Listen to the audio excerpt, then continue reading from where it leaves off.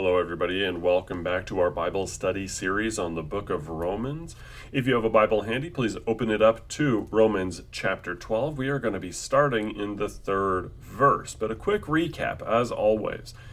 St. Paul just got done spending 3 chapters, Romans chapters 9, 10, and 11, explaining the new situation. The people of God, God's chosen people, is the church. The church is his Israel. It has always comprised of people that believed in the true God, that trusted in him. However, there was a different form of Israel before Christ went to the cross. And now something has changed. Gentiles are just let in by faith instead of the long process of proselytization, instead of having to be circumcised, born in Israel, etc., and so forth.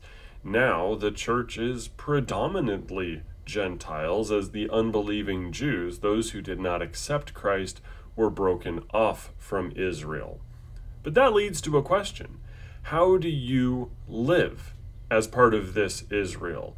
How do you function? Is it like any other country? Do we get together and have a proposition nation before America is established 1700 some odd years later?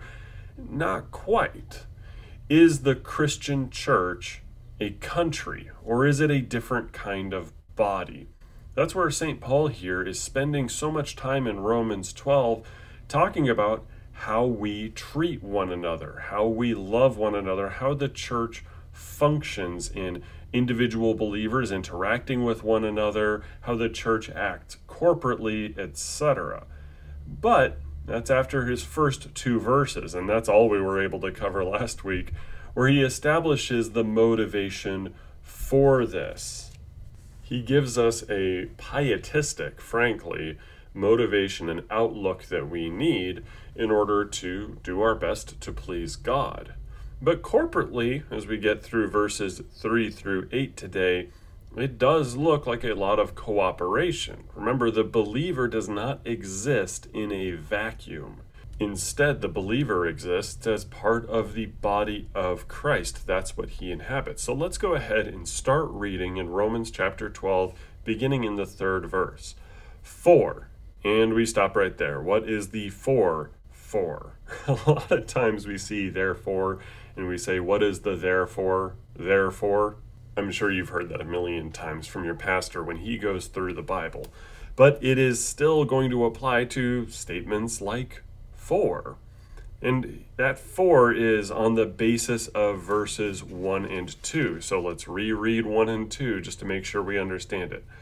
I appeal to you, therefore, brothers, by the mercies of God, this therefore being about chapters 9 through 11, to present your bodies as a living sacrifice, holy and acceptable to God, which is your spiritual worship. Having a spiritual worship in which we are motivated to say, God is for me, therefore I am for God.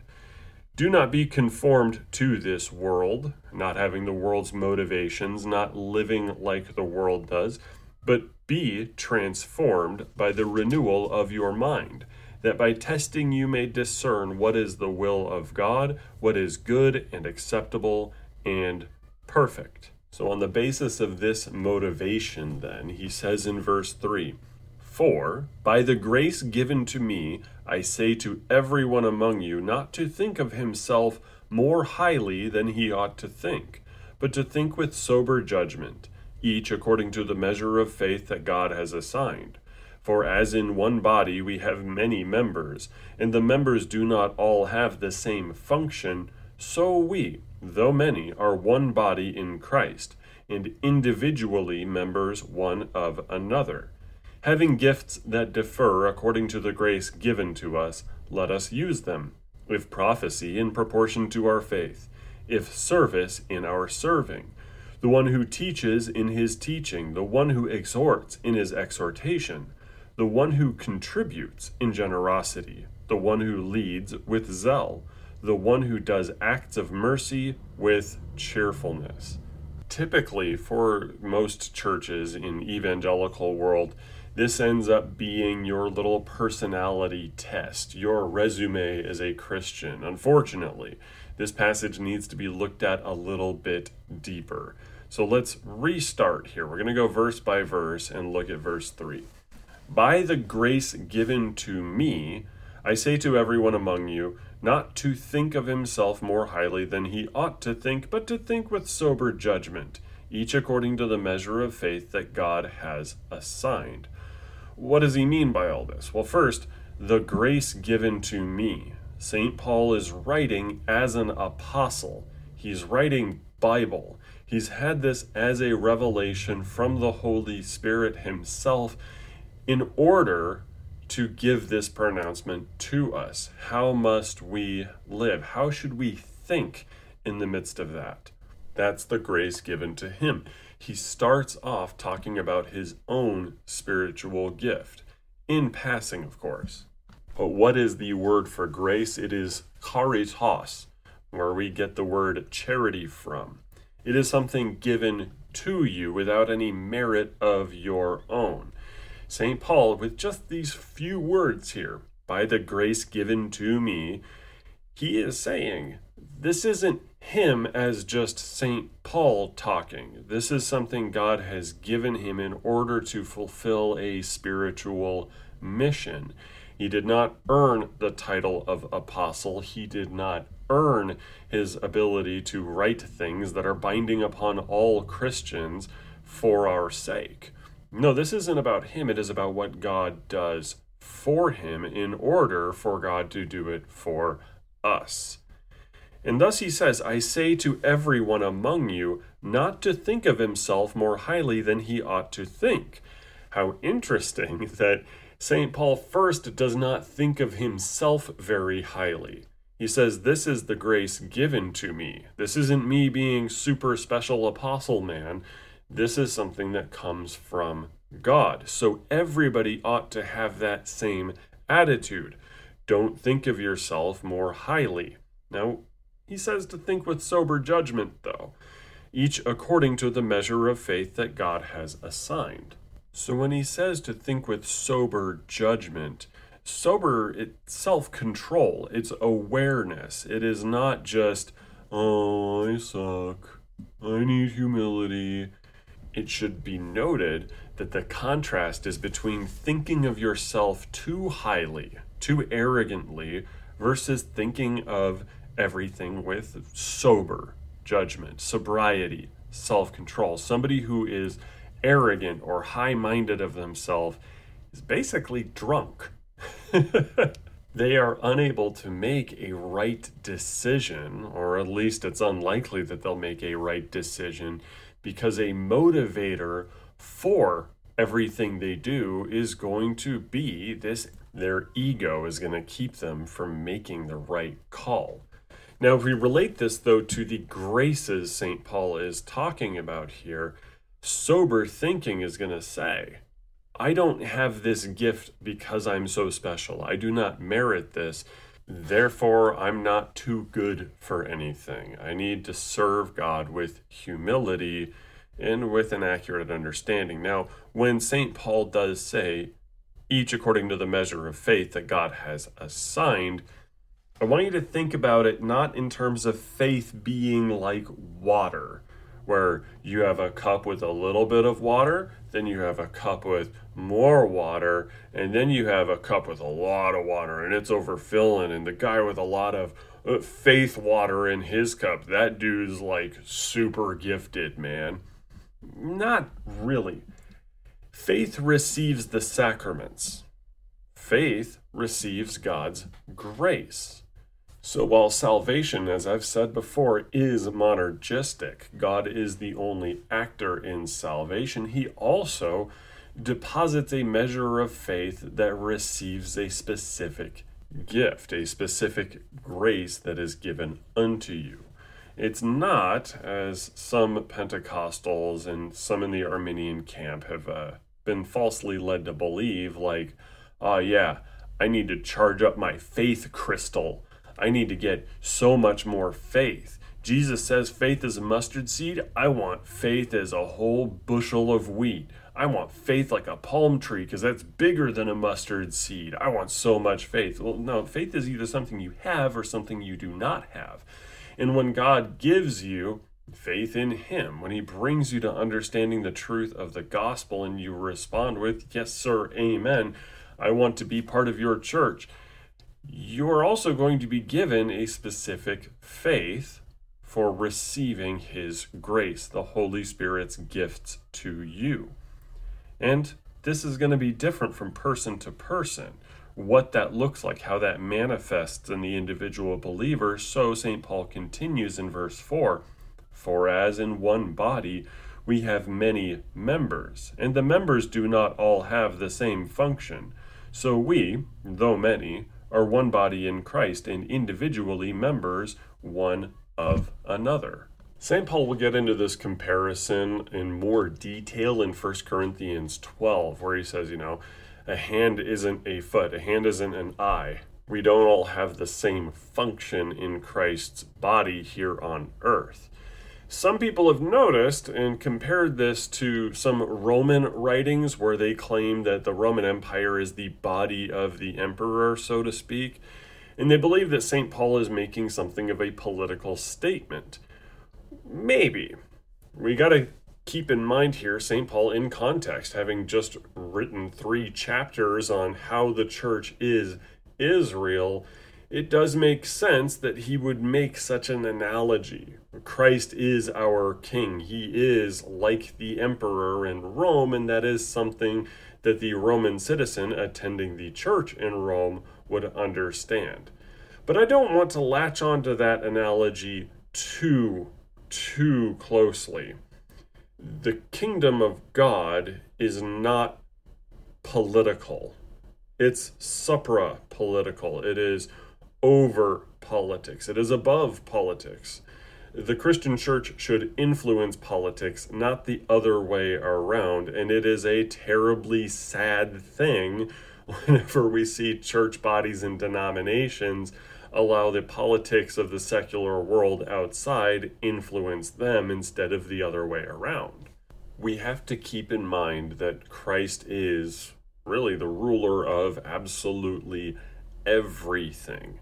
So the church, in service to Christ, the church operating as the body of Christ here on earth, should not submit to earthly rulers insofar as it touches doctrine and practice within the body. Far too many church bodies just up and changed all their doctrine because the winds of culture and politics on earth were changing and they adapted to it. Because they're acting as though the church is fundamentally a political body instead of a supra-political body. That's one of the greatest shames in the church history, my goodness, especially in the 20th and 21st century, where churches just out and out betrayed Christ. Oh, the world says this doctrine needs to be like this, so we're going to have a secret justification. We're going to warp the Bible and our understanding of the Bible to conform to that. When St. Paul just told us in Romans 12, do not be conformed to the world. And we did that. Unfortunately, so many churches, especially Lutheran ones, decided that they had to act like the world. They had to get accolades from the world. They had to get applause from worldly people with their worldly political ideas. Does your church support gay marriage? Did it support gay marriage 40 years ago? Did it support ordaining women 10 years ago, 20 years ago, 30 years ago, all the way back to the 70s when a whole bunch of Lutheran church bodies just decided that that's what we're going to do now because the world is telling us we need to be heckin' feminists. That's the church conforming to the world. Corporately, it's apostasy. But here, St. Paul tells us with the one body analogy, you are part of Christ's body here on earth. God comes first. Now, you might have individual political beliefs in one stripe or another, but faith has to come first. God has to be first in your mind, your first priority, faithfulness to Him. Let your faith influence your politics, not the other way around. With this analogy that, again, I'll give it to some of these commenters, it does sound a lot like these Roman type analogies between the emperor and the empire. Sure. But with St. Paul saying you are part of Christ's body, he says that you belong to a higher authority than the world, and you serve that higher authority with the gifts that are given to you. And he'll get to how this interacts with worldly politics in Romans 13, anger arc number 2, when we get into this. I can't wait to get the angry emails on that one. But he's essentially saying you are a member of a kingdom that goes above the material kingdom that you live in. And you're going to have different functions, so let's get into those functions which are given to us by God's grace. He says, having gifts that differ according to the grace given to us, let us use them. So each one of us is going to have a different gift according to a different specific kind of grace, something we do not earn. We have to be humble about it. We have to be sober about it and say, okay, God has given me this gift, and now God is for me, so I am going to be for God. I'm going to use the gift he has given me in order to serve him, to love God above all and love my neighbor as myself. And now, St. Paul is going to give us a few examples. It's not an exhaustive list of the gifts of the Spirit, but it's some examples here. If prophecy, in proportion to our faith. If service, in our serving. The one who teaches, in his teaching. The one who exhorts, in his exhortation. The one who contributes, in generosity. The one who leads, with zeal. The one who does acts of mercy, with cheerfulness. So because this is not an exhaustive list, it doesn't include glossolalia, it doesn't include, the apostolic mission or anything like that, we do benefit from seeing these all as having the same rubric. He says, if prophecy, in proportion to our faith. Well, the guy who serves should also be serving in proportion to his faith. Now, prophecy, of course, being speaking on behalf of God, knowing the Bible so well these days that you can actually apply the scriptures to people's lives and give them good advice, or preaching the gospel. Maybe it includes foretelling in accordance with biblical precedent, but that shouldn't be the main focus of prophecy. Anyway, we continue though, service, in our serving. Well, every single one of these gifts that he gives us here that he's talking about is a kind of service. So if you have a spiritual gift of prophecy, you serve the body of Christ. If you are teaching, you are serving the body of Christ with your teaching. But service here can be anything from being the guy that helps set up the altar on Sunday morning before church to being the dude that goes out and helps one of the little old ladies in the church with moving furniture in her house. And you should be seeing that as your service to the church. The one who teaches, in his teaching. But everybody here that serves in accordance with the gift that God has given them does teach as something of a role model. We are called to be Christians who act in accordance with these gifts, but it doesn't necessarily mean that it is to the exclusion of everything else. In the small catechism, we keep hearing about the head of household teaching these things to his family, reading the catechism together or going over catechism topics. Because fathers do serve as like the priest of their family, of their household. That's a part of the job as father. We all have these responsibilities, but you are going to be better at some things than others according to the grace that God gives you. And St. Paul is ultimately saying that if you have this gift from God, you need to use it like you mean it. You need to go ahead and actually employ it with zeal. In fact, I love that he says those who lead with zeal. Well, Are you supposed to not have zeal if you're somebody who contributes? Are you supposed to not have zeal if you're a servant or somebody who prophesies? The one who does acts of mercy with cheerfulness.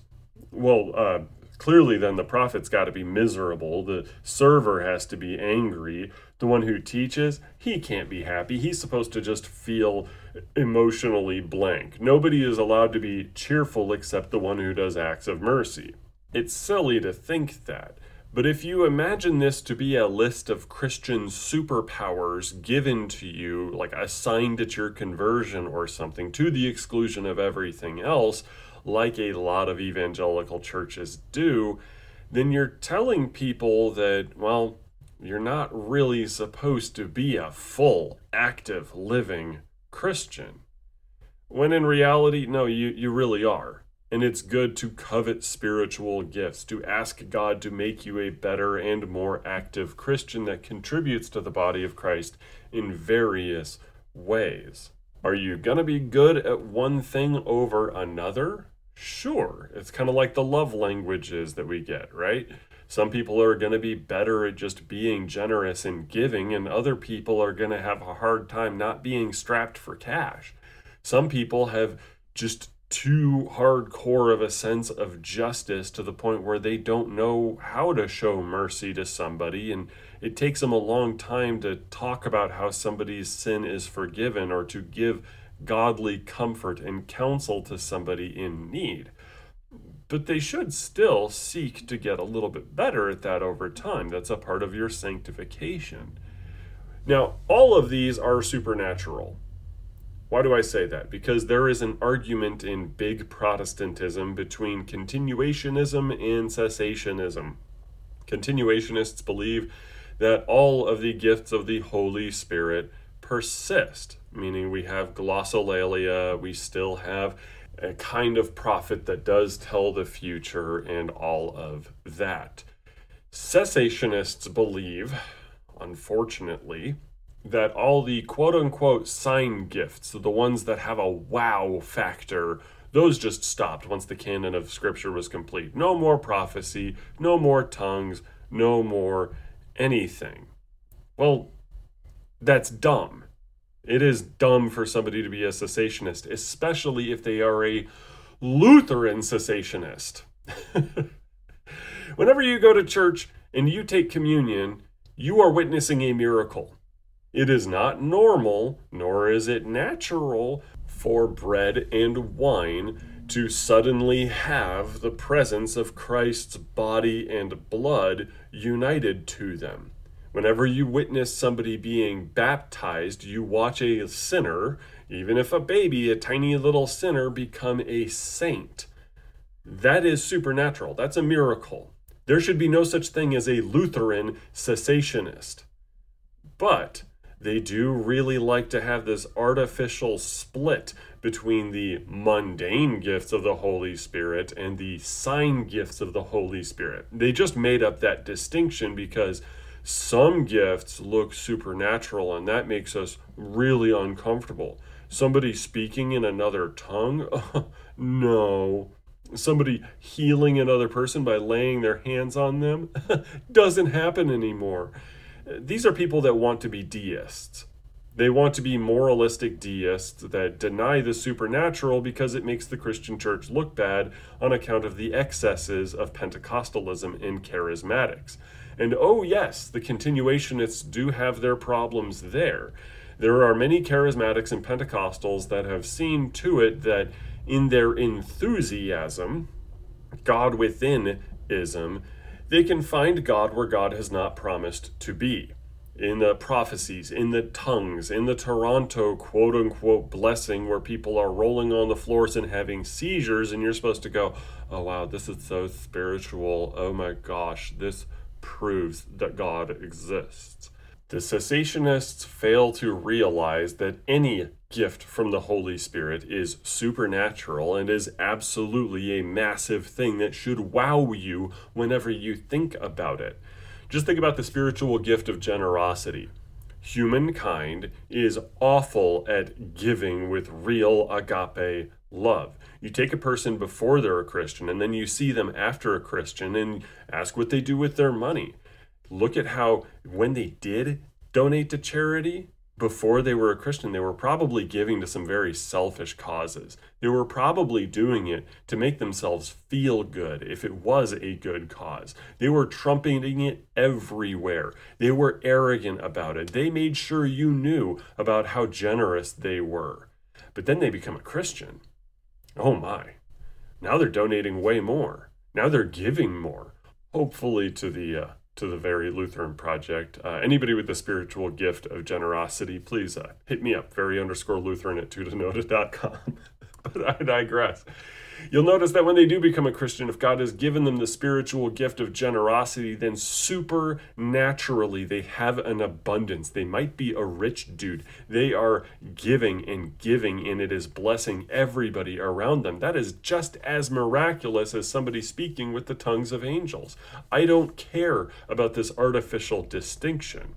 But at the same time, the continuationists, in their more extreme forms, they seem to forget that we are living in the supernatural. You're like a fish that doesn't know what water is. But a lot of these Pentecostals seem to have this struggle with faith where they can't really believe in God unless they're seeing glitter come from the ceiling or something, or people speaking in gibberish. The main point of the spiritual gift, as St. Paul is getting at with the body analogy, is for the function of the church and for the benefit one of another. It should be benefiting your sanctification as a Christian that other Christians are using their spiritual gifts, the specific graces given by the Holy Spirit, to help you, to get you further along in your walk with Christ, so the body functions, and as a supra-political body, thus influences the rest of the world and brings more people to the flock. But enough of that ranting. You don't have to be a Pentecostal or a cessationist type. In fact, you could just be a Lutheran. Very Lutheran. And mean it when you employ your spiritual gifts with a humility that says, this is what God has done for me. I will therefore use it for him and for the benefit of my neighbors. All of the blessings that God gives us are primarily to be a blessing for other people in everything, not just subjective emotional experience.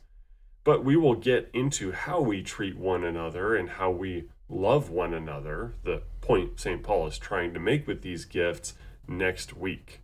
Catch y'all then. Amen and amen.